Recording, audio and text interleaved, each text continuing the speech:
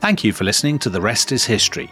For bonus episodes, early access, ad-free listening, and access to our chat community, sign up at restishistorypod.com. That's restishistorypod.com.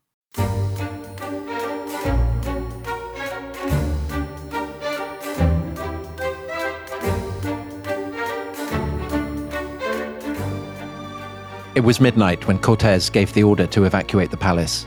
It was a warm night with a fine rain in the air. A shroud of silence hung over the city. As the Spaniards moved into the alley, nobody spoke a word. Cortés had divided his company into 3 groups. First came the vanguard, 200 strong, led by Gonzalo de Sandoval and Diego de Ordaz. This group also included Malinche and Luisa, as well as Magariño and his engineers, carrying their wooden bridge. Then came Cortés himself, with most of the infantry, the surviving Tlaxcalans, and the gold. Finally came Alvarado and the rearguard, including most of the horsemen. Before leaving, they had muffled the horses' hooves with cloths to avoid making a sound. Quietly, they moved through the streets, heading towards the western causeway. The burned buildings stood silent and empty, like ghostly reminders of a vanished age. There were no signs of life. So far, Dominic, so good. So, dramatic scenes as Cortés and the Spaniards attempt to escape Tenochtitlan, the great Mexica capital, where they've been holed up, effectively become prisoners. Moctezuma, the emperor, is dead. The man who had perhaps originally been their captor had ended up their prisoner. And the question is, will they be able to get out? Well, so this is the night of the 30th of June and 1st of July, 1520, the night known to all Spanish schoolchildren, and I guess Mexican schoolchildren, as La Noche Triste, the sad night, the night of tears. Now, one night earlier, Cortés had had a council with his captains. As you said, Tom, yesterday we discussed how they had become prisoners within the palace in the center of Tenochtitlan, surrounded by very angry Aztecs, I think it's fair to say, to quote horrible histories. They have no food, they have no water, they've run out of gunpowder, the palace walls have been battered by their assailants.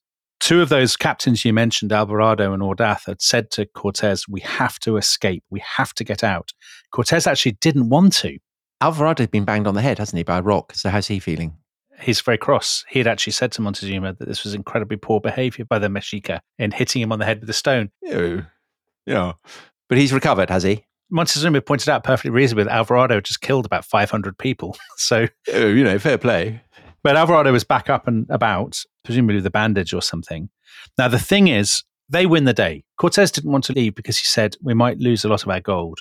He's obsessed with the gold. Of course he is. Yeah. But the others say, listen, we've got to go. We can't stay here any longer. No one's going to come and rescue us. There's just one causeway left, the Western Causeway. And even there, the Aztecs have dismantled many of the bridges across the different channels, the sort of canals and channels. So you mentioned Magariño and the wooden bridge. One of his lieutenants, a guy called Francisco Rodriguez Magariño, said to them, why don't we knock down all the doors of the palace, the internal doors, and make a makeshift bridge, planks basically, and we can use that to get across the canals. So that night, the 30th of June, they pack up as much of the treasure as they can. They have native porters and they have mares carrying these boxes. There's a huge mob of them. I mean, there's 1,000 men. They must have slaves. They must have servants with them as well, who aren't mentioned in the sources. And Bernal Diaz, the great chronicler, memoirist, although, of course, how much is he making up? We don't know. He says, we began to move forward at about the hour of midnight. It was rather dark. A thin mist hung over the town and gentle rain was falling. So they're creeping out. Through, Dominic, in your tremendous prose, a shroud of silence. Yes. And of course, a shroud, I mean, that's what you lay over the dead, isn't it? Yeah, so ominous. See what you're doing there. It's actually such fine writing. And for those people who don't know, it's the latest volume of the Adventures in Time series, The Fall of the Aztecs, available now. I think you're best. That's kind of you, Tom. That's very kind of you. I mean, they're all brilliant, but I think this is absolutely the best. So they make it through the streets, and it's odd. Again, it's one of those odd details that if you're reading with a skeptical eye, you think, how did that happen? Why was there nobody to see them? Why were Mexica warriors not waiting, thinking that they might do just this? Possibly, is it another trap? We don't know. Anyway, they go through the streets. We're now into the early hours of the morning. They're carrying planks and this makeshift bridge and whatnot. And actually, They get across the first 3 channels perfectly well. I mean, a huge column of them must have been very quiet. Their horses' hooves muffled, as we said, cloths. And the story is that they get to the 4th channel. And, it's taken a long time. So some very, very early birds are perhaps getting up or something. And there's a local woman who has gone to get water from the lake. And she's filling her buckets and she looks up and sees them, Tom, and screams. And at the moment that she screams, they're getting away. They're trying to escape. Suddenly, there's a great kind of banging and trumpeting from the top of one of the temple pyramids. And a priest is shouting, "Captains, warriors, Mexicans, our enemies are escaping. Follow them in your boats. Cut them off. Destroy them." And at that point, it all kicks off. I mean, all hell breaks loose. So what follows is an incredibly apocalyptic scene. So it's dark. The sun has not yet risen. So this possibly suggests it could be a trap, the speed with which the Mexica fall on them. Also, large quantities coming out in canoes. Canoes. I mean, who's hanging around in a canoe at that hour? Yeah, I know. 2 o'clock in the morning. And that would work best if they're right in the middle of the causeway and they've got nowhere to retreat. Of course. And also, they're all armed with spears, aren't they? Because they come canoeing up and jab up at the horses. They do. That's exactly what they do. So most of the Spaniards are on the causeway and the Aztecs pile in from all sides. In the darkness, it's just an absolute sort of chaos of screaming and spears and arrows flying through the air and bloodshed. Lots of people start falling into the lake. The wooden bridge collapses under the weight of people, but also because the Mexica are stabbing it with their spears to splinter it. So that collapses and all the people on the bridge fall in. The mares carrying the treasure fall in. Some Spaniards go in after them. Cortez. Yeah. Oh, gold. The Aztecs are piling in all around them. The air is full of kind of blood and shrieking and shouting and total chaos. They have cannons with them that fall in. So, Dominic, in this scenario, probably best to be in the vanguard, right? Absolutely it is. And worse to be in the rear guard. Yes. I mean, as we said, the vanguard, Sandoval and Ordaz, they get across. Now, they are taken with them Malinche. They have taken Alvarado's Tlaxcalan bride, Doña Luisa. Because she is a kind of living link of the alliance, isn't she? A living symbol of it. Living link of the alliance. And the one of all those sort of brides that we know most about, that he seems to have had a genuine attachment to, or they formed a genuine attachment anyway. They've killed all their other hostages except one, and that is Montezuma's 11-year-old daughter, Tecuichpochtsin, who ends up being given a Spanish name. And big spoiler alert, she ends up living with Hernan Cortez. Almost every woman in this story ends up living with Hernan Cortez at some point, and whether this is entirely voluntary is very dubious, to say the least. Yeah. So they've taken her with them. In this incredible chaotic scene, bodies are toppling into the water, the treasure is lost, the horses have fallen into the water. Bernal-Diaz says, the people shouting, "Help, help, they're killing me." Lots of people are clambering over the bodies in their desperation to get across the channels. Yeah. The whole thing is filling up with blood. And the bridge, does the bridge last? The bridge has been destroyed. So if you're stranded, you're stuffed. Well, you're either stuffed or you have to swim. Yeah. You have to jump in and swim and hope to get across. Of course, a lot of the Spaniards can't swim. Yeah. And they've got their armor on, haven't they? Plus, the thing is filled up with the bodies of your mates. There are stories about people managing to clamber across on a kind of bridge of corpses. Yeah. Of course, all the time, people are firing arrows at you and The canoes. canoes charging in at you. Yeah. I mean, a lot of canoe action going on. Lots of canoe action. So it really is a scene of total apocalyptic bloodshed and chaos. Cortez himself gets across and he's covered in water and mud and blood and all sorts. Yeah. He's lost all his gold. He's lost all his gold. He's in a terrible state. He looks around him on the bank. Who else is there? Malinche has got across. Doña Luisa has got across. Tecuichpochtsin, the 11-year-old girl, has vanished. Lordly daughter. They assume at the time probably dead. Yeah. Cortez's servant is dead. Lots of the people he knew back on Cuba. Now, what about Alvarado? Because he's commanding the rear guard. Alvarado pitches up. Of course he pitches up. He's one of those people. He's like a cockroach. Yeah. He pitches up and Cortez says to him, "Where's the rear guard? Where are all the rest of the men?" And Alvarado says, "Some of them are here. And the ones who aren't here, forget about them." Move on. Yeah. Losers. Yeah. So don't be such a bore. But that shroud of silence, Dominic. Yeah. That shroud of silence has now been draped over the corpses of many a Spaniard. Probably 600 Spaniards are dead. Right. And just to say, presumably lots of these are the guys signed up back on the coast, thinking it was going to, loads of gold and women, and it'd be tremendous. Yeah, thinking it was a walkover. Yeah. I mean, they must have died cursing Cortez, I imagine. Yeah. But presumably also one of the effects of this is that eyewitnesses to what's been going on, I mean, lots of them have died now. Yeah. The people who came with Cortez right from the beginning, I mean, it kind of makes it easier to rewrite the story, doesn't it? It does. And this is such a good point you raised there, Tom. It really is such a good point. Is it? Oh, thanks. No, because I think I hadn't thought of saying that, but it goes to the historiography. And I know you like talking about historiography. Love it. Because the account that we have, which is dominated by Cortez, is skewed by the very fact that Cortez didn't die. Yeah. I mean, you described Alvarado as a cockroach. I mean, Cortez is the cockroach to end all cockroaches. Yes, he is. It's astonishing the scrapes he gets out of. It's incredible that a big spoiler, Hernan Cortez will die peacefully in his bed. And there just seems to be no justice or logic in that at all. Because so many of the people that he had initially left Cuba with die either now or in the next year or two. I mean, sometimes they're killed by each other later on when they fall out, or they're killed in fighting against the Aztecs or whatever. But Cortez is unusual in going all the way through and not dying. And that means that he can then rewrite the story with himself as the protagonist, himself as the star, the great captain, the general, the planner. Because if he had died in the Noche Triste, I mean, firstly, I imagine it's improbable that the campaign would have continued. He seems to be very much the guiding light for that. Yeah. But also the story would be very different, wouldn't it? Yeah. I mean, there'd be no one to make his case. No. He'd be cast as the kind of headstrong idiot who had ignored orders and, led thousands of Spaniards to their deaths. Absolutely he would. Because the Noche Triste, is an utter catastrophe. They lose all their cannons. They lose almost all of their horses. They had Tlaxcalan allies, and they're all dead. And all their gold is gone. The one thing that they had made the trip for is lost. And this is when Cortez writes to the king, isn't it? Yes, after this. Giving his spin about how Moctezuma had surrendered. I've been cheated. I've been terribly cheated because Montezuma gave us his kingdom. Right, he gave you, Your Majesty, the kingdom. Correct. Yes. I mean, that's the thing, because he's trying to... I'm only thinking about you, Your Majesty. Yeah.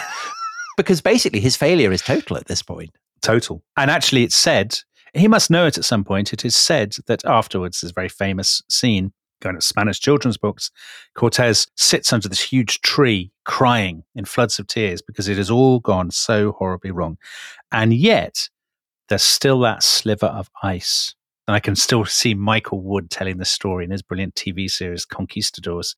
Cortez pulls himself together and says to his men, I just want to know one thing. Is Martin Lopez, who's a kind of carpenter who's built ships for him before, says, is Martin Lopez alive? Did he make it? And they say, he's been wounded, but he's still alive. And Cortez smiles and he says, Vamos, que nada nos falta. Let us go then, for we lack nothing. Meaning, we've got all we need. Let's crack on. He's looking ahead to the climactic battle that is to come. He's looking ahead. I can believe that story, actually, because Cortez clearly, it's one of the remarkable things about him that mean that he's not a mediocrity. He does look ahead and he is already thinking, okay, fine, that didn't go to plan. What next? But even then, they set off again. They head back. They trudge back up into the mountains. They're being harried the whole time by Mexica attacks and Mexica allies, kind of guerrilla attacks. Mm-hmm. I mean, they could have been finished off then and there, but they somehow make it back. And again, this is a timeless scene, isn't it, from colonial history that will follow? The retreat from Kabul. Yeah. Yeah, absolutely.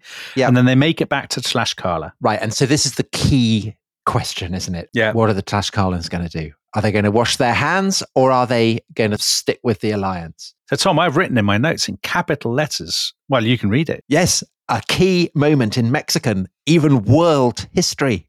What will the Tlaxcalans do? So, Dominic, what will the Tlaxcalans do? So the Tlaxcalans could finish them off then and there. You know, they're down to hundreds. They're absolutely bedraggled. They've lost their cannons, their horses. They're very miserable. Most of the Spaniards, I mean, they must be asking questions about Cortez.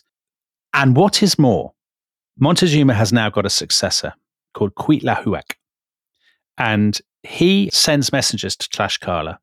We may have differed and quarreled in the past, but now one bond unites us all to destroy these flipping Spaniards. Yeah. And he says to the Tlaxcalans, come on, let's have an eternal alliance, bury the hatchet, kill the Spaniards. And some of the Tlaxcalans say, yeah, let's do it. This is a good idea. There's a guy who's always been suspicious of them called Xicotencatl the Younger, because there's a Xicotencatl the Older. Yeah, I guess that. And he has always been suspicious of the Spaniards. And he says, Tom, quite rightly, they are a plague of ravenous grasshoppers. Right. They will never stop. Let's end this now. But there is another way of spinning that, isn't there? And that perspective is spun by Donna Luisa, the Tlaxcalan princess, who's married Alvarado. Yeah. Because she makes exactly the point that they are indeed like grasshoppers and plagues of them are going to be coming. There is no stopping them. So this is what I guess would be Moctezuma's position as well, that doesn't matter if you get rid of Cortez, doesn't matter if you get rid of the Spaniards who are in Tlaxcala now, more will be coming. And therefore you want to be on the side of this plague of grasshoppers. Which you could argue is true. Well, it is absolutely true. I mean, it is true. Of course, if they had killed Cortez, I think it's reasonable to say European colonizers would have arrived eventually. Now, maybe the Spanish would have been slower to arrive. Maybe they'd have been warned off and they'd have stayed away for 10 years or so. But maybe not. Maybe it would just have been a year or two. Somebody else, Velázquez, Diego Colón, whoever. Well, there's gold, isn't there, Dominic? There's gold. Yeah. I mean, the gold is already back in, it's been seen in Europe. Yes, exactly. So there's no way that they wouldn't be coming. So Xicotencatl's father says to his son, no, this is a historic opportunity, but the opportunity is to destroy the Mexica, not the Spaniards. We use the Spaniards. So they take the Spaniards in, they bandage their wounds, they feed them. Cortez has 2 fingers amputated, doesn't he? He does, exactly. Yeah. The Spaniards are in a terrible condition. Malinche, and as you say, Luisa, I think they're absolutely central figures in this, almost certainly doing most of the negotiating. Some of Cortez's men, I think at this point, we do get hints of discontent. Some of Cortez's men are not happy with this arrangement. And they say to Cortez, please now, enough. This has been a disaster. Let's go home. Our heads are broken. Our bodies are rotting. We're covered with wounds and sores. We're in a strange land. We're sick and surrounded by enemies. I mean, this is very Alexander the Great in India, Tom. The sort of mutiny of the men. Yes. Who say, God almighty, can you not call a halt now? And Cortez, very Alexander the Great style, says no. And he is given by the sources this rousing speech. Every nation which ruled the world lost 1 or 2 battles. Which great captain never lost a battle? We are Christians. We should trust to God. He will never let us be defeated. And cliche alert, fortune favors the brave. Yeah. And amazingly, he obviously had the gift of the gab, Cortez. He was good at persuading people. There's no revolt against him from his own men. Yeah. So he can appeal to glory, but presumably he's also saying that city is absolutely stuffed with wealth. We can have it. Yes. I mean, that must be part of it. I mean, that wouldn't be in the oratory, but that must be part of what he was saying as well. But I think what's a puzzle at this point, or what remains murky, is this renewed alliance with the Tlaxcalans. How much is this the Tlaxcalans agreeing to help the Spaniards, or is the boot very much on the other foot now? Well, that depends on your perspective, doesn't it? Because most Tlaxcalans, presumably, are not aware of the resources that the Spanish ultimately can command. So they're looking at the ragged survivors of the Noche Triste. Yeah. And presumably thinking, well, these are people that we are employing. They are entirely dependent on us. Yes. But if you're Donna Luisa, or indeed Cortez, you'll be thinking, we just need to maintain this alliance a bit longer, and then in time, we will have the whip hand. We'll be in the driving seat. Yeah. And actually, they'll get the whip hand much more quickly and smoothly than they think because of the secret biological weapon that is about to arrive. Yeah. No spoilers yet. But I mean, the thing is that in essence, for the Tlaxcalans, absolutely, this seems like a war between them and the Mexica. It does. And so it is in terms of numbers. And so it is in terms of Cortez's ability to influence it, presumably, because without numbers, you don't have influence. But in the long run, it's Cortez who has a better understanding of the geopolitics of it, because no one in Mexico has any idea about really what lies beyond the sea, whereas Cortez completely does. Yeah, I think that's fair. It's funny because we advertised that we were doing this on Twitter, and I read the responses, and some people said, whatever you think of it, it is an amazing adventure story and all this. And there has been an element of the adventure story, as gory and as dark as it's been. But from this point, it stops being an adventure story and it actually becomes a story of an exceedingly brutal war, terror and starvation and attrition. And again, looking forward to the colonial wars that will follow. Yeah. It does anticipate that. The historian that we've mentioned most, so Matthew Restle, is brilliant on this. And he says, we should think of this as what it is, which is an incredibly violent, bloody war in which there's an awful lot of violence against civilians. There is rape and plunder on a massive scale. Why are the conquistadors so violent?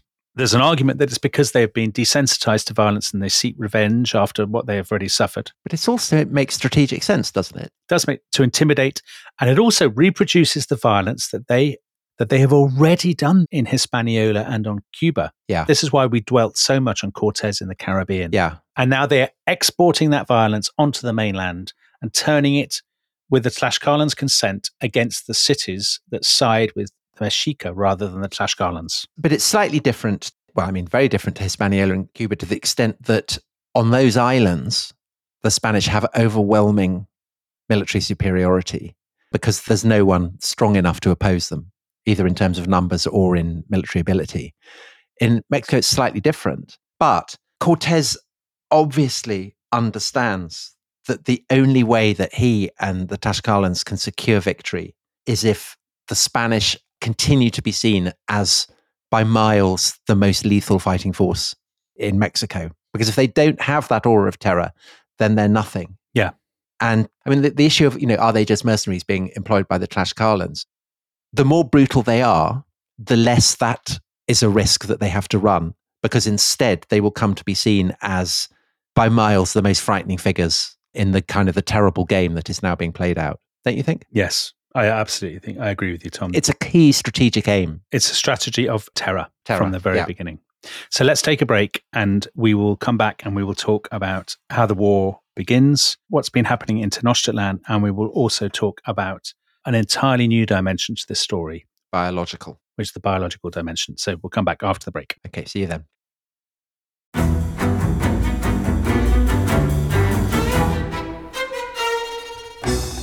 I'm Anthony Scaramucci, former White House Director of Communications and Wall Street financier. And I'm Katty Kay, US Special Correspondent for BBC Studios. I've been covering American politics for almost 3 decades. Welcome to The Rest is Politics US, brought to you by Goalhanger.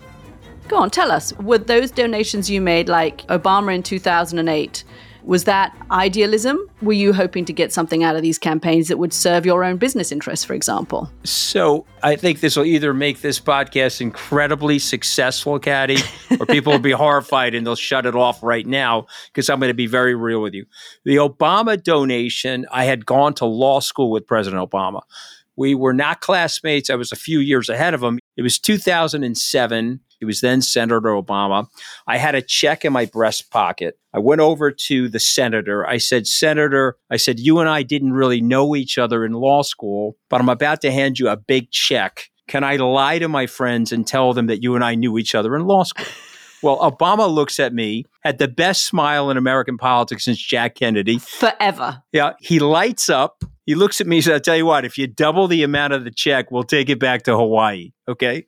And I looked at him. I said, you're done. I had another check in my pocket. I ripped it up. I doubled the amount of the check. And I'm going to tell you right now, I've been to more White House Christmas parties during the Obama administration than the Trump administration. In this pivotal year for the United States, democracy, and world affairs, Britain's biggest podcast, The Rest is Politics, is launching stateside. Uncovering secrets from inside the Biden and Trump inner circles and how they shape the world's most important economy, but also the global economy too. New episodes are released every Friday morning. Just search The Rest is Politics US wherever you get your podcasts.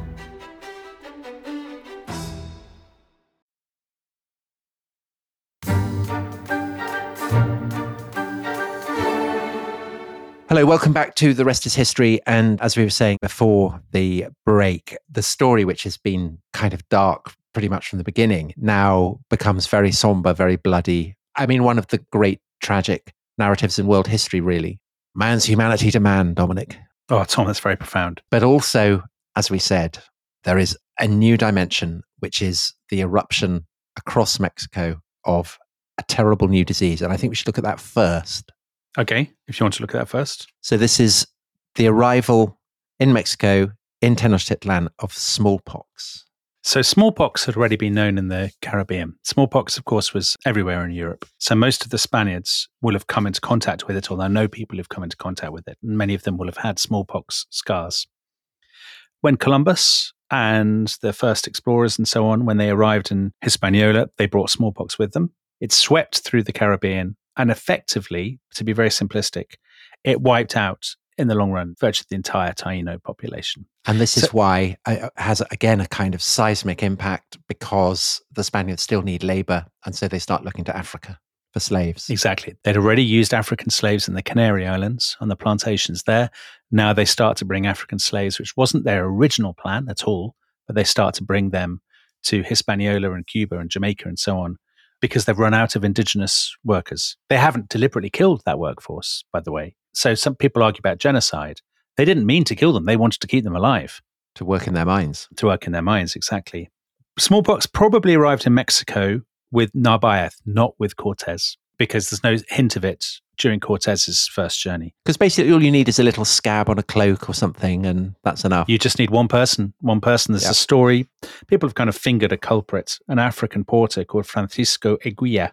But who knows if that's true or not, or whether it's actually, I mean, it's very convenient they blame an African porter rather than a Spaniard. What's not in doubt, though, is that the people of Mexico have no immunity to smallpox at all. So once it's arrived with Narvaez's party, it spreads along the coast, village after village. There are stories of villages deserted, of kind of jackals and vultures feasting on the remains of the people in these towns where literally everybody has died. As one chronicler puts it, everything fell apart, and it falls apart because these are communities, as in Europe, that depend on the harvest, that depend on there being a regular workforce. And if there's no one to sow and to reap and to grind, you've got no food. So people start to starve on top of that. Yeah. People are starving on the coast. So, by the way, when more Spaniards arrive, they find the coast deserted, the people weak and desperate, easy pickings, no one to stop them arriving, and more Spaniards arrive by sea. Meanwhile, it's heading inland. By late September, smallpox has arrived in Tlaxcala, where it kills about a third of the population, probably. And so that must rebalance then the relationship between Cortez and the Tlaxcalans. Exactly. Definitely, Tom. Definitely. And then it starts to move. Of course, it is carried further west into the Valley of Mexico, across the lake, and into Tenochtitlan. So in Tenochtitlan itself, what had happened after the Noche Triste? We don't really know what the Mexica are thinking. Well, they must be thinking, God, they got away. But some of them maybe think, we've taught them a lesson, they won't be back. Some of them may fear they will be back. I mean, who knows? I think they must be thinking, we've goofed. Do you think so? The whole point was to wipe them out. If they escape, they know how dangerous they are. I mean, don't forget, they killed 2/3 of them. Sure. But I think that anyone who's seen what the Spaniards are capable of will know that it's not good for them still to be out there. Which is presumably why Cuitlahuac, who is the new emperor, who is Montezuma's brother, who has taken over, why he sent a message to Tlaxcala saying, of course, let's team up and get rid of them. Yeah. However, Cuitlahuac, about whom we know almost nothing, because he lasted about 80 days as emperor, because he gets smallpox. Smallpox, of course, doesn't discriminate between rich and poor. We have Nahuatl accounts of sores breaking out on people's heads, people lying in their beds as if they were dead, unable even to lift their heads. When they moved at all, they screamed in pain. Many died from the plague, but others died from hunger. They were too weak to look for food, while everybody else was too ill to care for them, so they starved to death where they lay. I mean, it's like if Europe, while it was being hit by the Black Death, suddenly got invaded by, the Chinese. Yeah, that's exactly it, isn't it, Tom? The effect on Mexica society, the trauma, the arrival of the Spaniards, of course, the death of Montezuma, the death of his brother, who's just taken over as emperor, the spread of this plague, they must be in shock. And actually, they're fortunate in some ways that the next emperor, who is Montezuma's cousin, the next guy to be chosen is called Cuauhtémoc. So this is the guy that we mentioned in the previous episode as a possible culprit in the killing of Moctezuma. Almost certainly not, but... He's a Spaniard skeptic, I think it's fair to say, yes. Tom. He's always been very suspicious of them. He is clearly a very formidable person. On his first day as emperor, he rounds up 6 of Montezuma's sons and he has them executed. Very kind of Ottoman behavior, isn't it, Tom? It gets rid of all the competition. It's not just competition also, though. It's the kind of the doves. So his name actually means falling eagle, doesn't it? Yes. He's very much a hawk, one might say. Yeah. And Moctezuma's sons were much more dovish in their attitude towards the Spaniards. So by getting rid of them, he's not just getting rid of rivals, he's also getting rid of political opposition. Of appeasers. Of appeasers, yes. And then he marries Montezuma's daughter, Toaquitch-Potzin. So the very girl, hostage, who looked like she might have died in the Night of Tears. Actually, she didn't die. She was rescued from the lake by Mexica, recognized, taken back to the court, and Cuauhtémoc marries her. So that's a way of, uniting the various branches of the family. It's very Henry Tudor after the Battle of Yes. Bosworth, isn't it? Yeah. So he's in charge, and he seems to be an impressive guy, actually. There's no reason to doubt that he's quite a formidable person. However, not only is he facing the smallpox, he's also facing a campaign the like of which the Mexica have never seen before, because the conquistadors are determined to wage a European-style war. And Cortez's strategy is very clever. So you mentioned terror, Tom. The first target is a hill town called Tepeaca, and that commands the trade route from the Valley of Mexico to the coast. Because, Dominic, the size of the city means that it is dependent on imports. Yeah. Otherwise, it's going to starve. It's always been unusual, actually, Tenochtitlan, because it doesn't have lots of farmlands of its own. So they do have these floating gardens, but it's in a lake. So they've always depended on tribute payments from other places. And actually, one argument for the rise of the Aztecs is that because they didn't have farmlands, they didn't have to spend lots of time faffing around with the harvest. No, like the Spartans. Yeah, they were freer to go off and fight people. Well, Tepeaca commands this really important trade route. Cortez hits that first, but he hits it in an absolutely ruthless, gruesome way. You astound me. All the women and children are rounded up, and they have the letter G stamped on their cheeks with a red-hot brand, meaning war, G for guerra, and they are sold as slaves. The surviving men are dragged back to Tlaxcala to be sacrificed, and the story goes that others are torn apart by dogs. And there are even rumors that they are chopped up in butcher shops before being feasted on by the Tlaxcalans in the victory banquet. Now, of course, some of these stories may be wildly exaggerated or completely untrue. But it doesn't redound to the Spanish credit, does it? No, it doesn't. You know, that their allies are doing this. Cortez would say, you know what Cortez would say if he came as an unexpected guest on The Rest is History? He would say, listen, mate, I wasn't playing badminton on a Sunday afternoon. Yeah, right. But I mean, he'd be, you know, doing the slaughter. That's what you have to do. I mean, that's the way it is. But sacrificing people to demons and eating them in victory feasts, no Christian is going to boast about doing that or even admit that he's been complicit in it. So where are those stories coming from? That's a good question, actually, Tom. Where are those stories coming from? Some of those stories are from indigenous sources. So it could be Mexica, anti-Tlaxcala propaganda. Of course. I mean, I think there are hints of these stories in some of the Spanish accounts, actually. The Spanish accounts don't really stint on the brutality. No, but I'm just saying that there's a qualitative difference between the kind of brutality that you'd wage in a European war and human sacrifice and cannibalism. There is, I suppose. I mean, it's a fine distinction, though, isn't it, Tom? No. It's all right to massacre loads of people, but not to eat them? No, absolutely not. I mean, you know, in the European context, killing people in battle is one thing.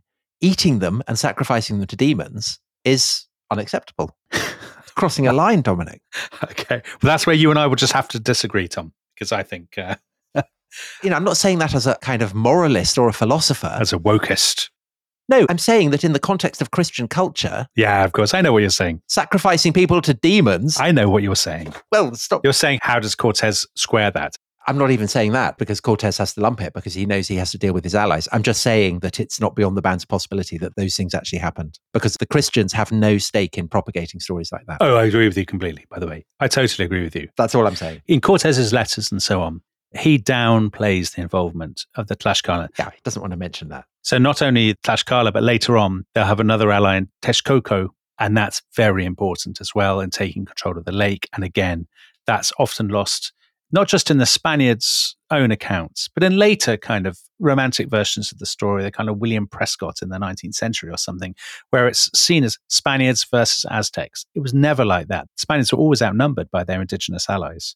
But more Spaniards are starting to arrive, aren't they? Yes. So, I mean, in late 1520 now, and there are ships arriving from Cuba, Hispaniola, even from Spain, all the time, and they're bringing supplies of guns and crossbows and horses, but above all, they are bringing more and more people. And so what is Cortez's status vis-a-vis Velasquez and Charles V back in Spain now? This is still very uncertain. Nothing has legally been settled. So Cortez is actually pursuing this enterprise without any form, really, of legal sanction. He's got the stuff about the town. You know, I've just been appointed by the town council of Veracruz. That was his claim. Yeah. But he doesn't have any letter from the king saying, you are the governor, you are the viceroy, anything like that. So the people who are coming, these are... glory hunters. Yeah, glory hunters, entrepreneurial fighters.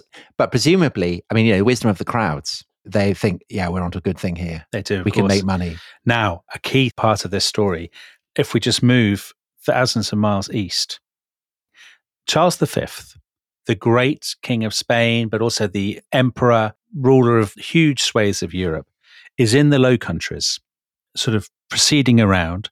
And with him, he has brought the gold that Cortez originally sent back. And his men have put it on as an exhibition in Brussels Town Hall. Magnificent, late medieval kind of Renaissance building.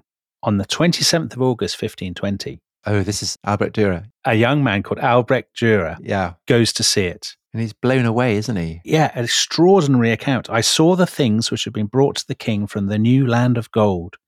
I saw a sun all of gold, a whole fathom broad, a moon all of silver of the same size, 2 rooms of armor, and all manner of wondrous weapons, very strange clothing, and all kinds of wonderful objects. All the days of my life I have seen nothing that rejoiced my heart so much as these things, for I saw among them wonderful works of art, and I marveled at the subtle ingenuity of men in foreign lands. I mean, I wonder about that word ingenuity. I wonder if it's coming from ingenio, It is, yes.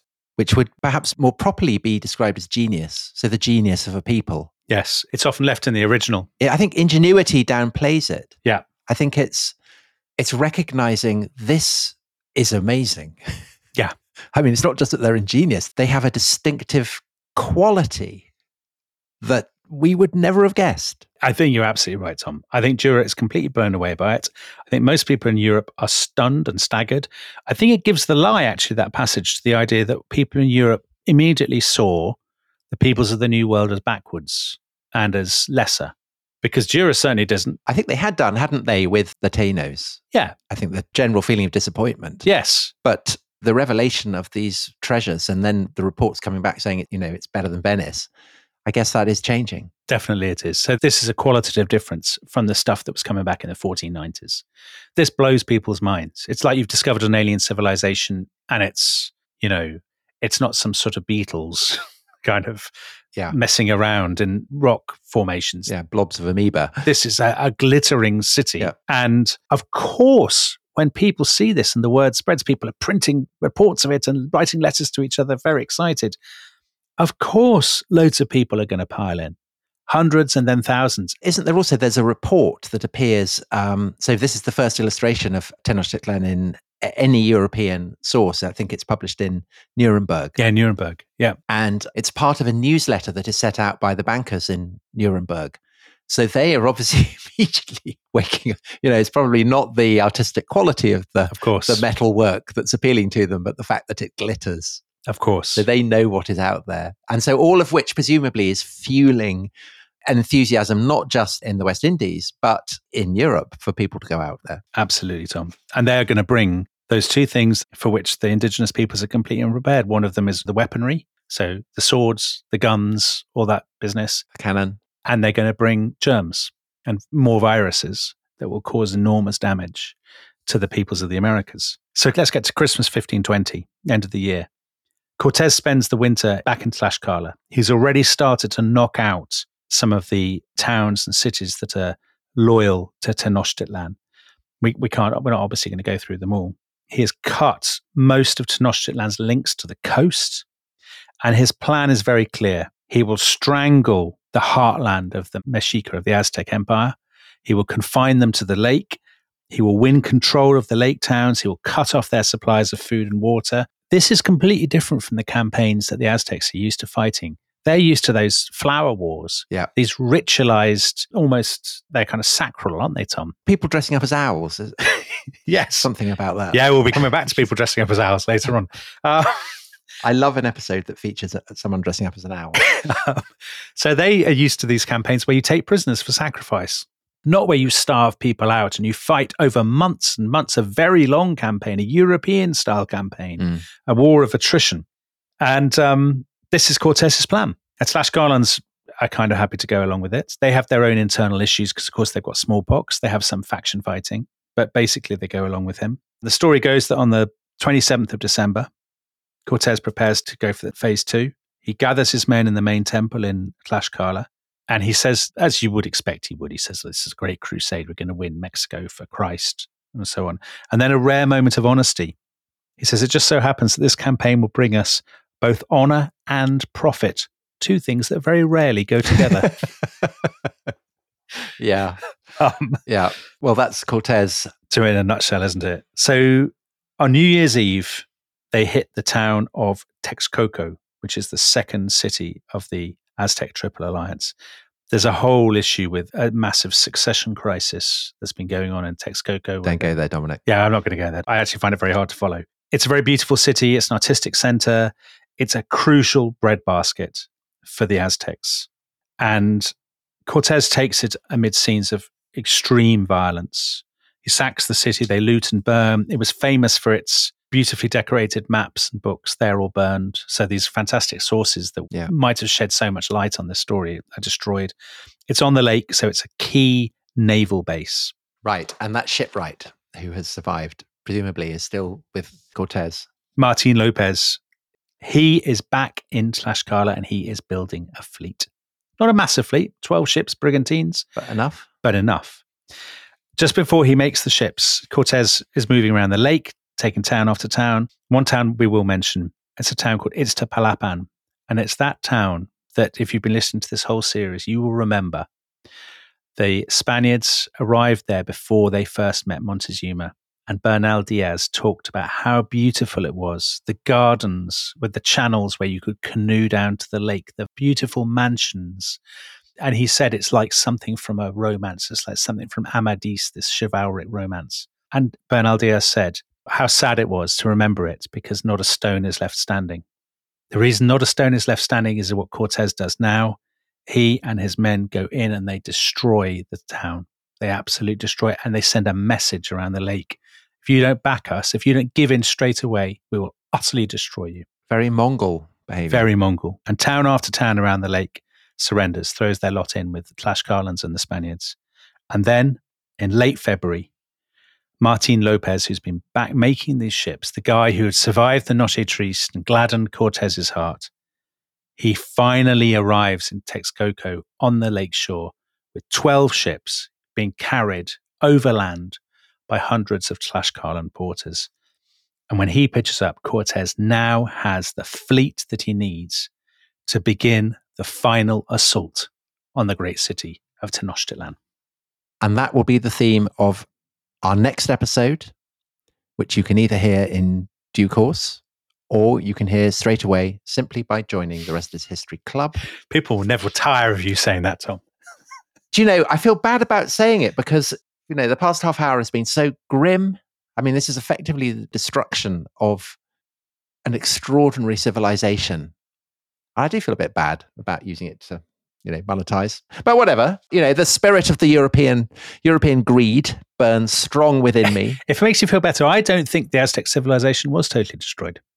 And we'll discuss this in the final episode. All right, okay, all right. I'll rephrase that. The cities that had impressed even the conquistadors as the most exquisite cityscapes that they had ever seen in the process of being obliterated. And Tenochtitlan itself is now in the firing line.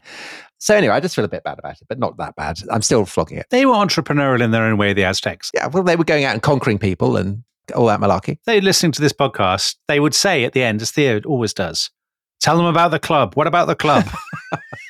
Wouldn't they? Yeah. It's what Huitzilopochtli would want. It is exactly. It's our own version of the Triple Alliance. That's what it is. Right. On that bombshell, we'll see you all next time for the Siege of Tenochtitlan. Goodbye. See you then. Bye-bye.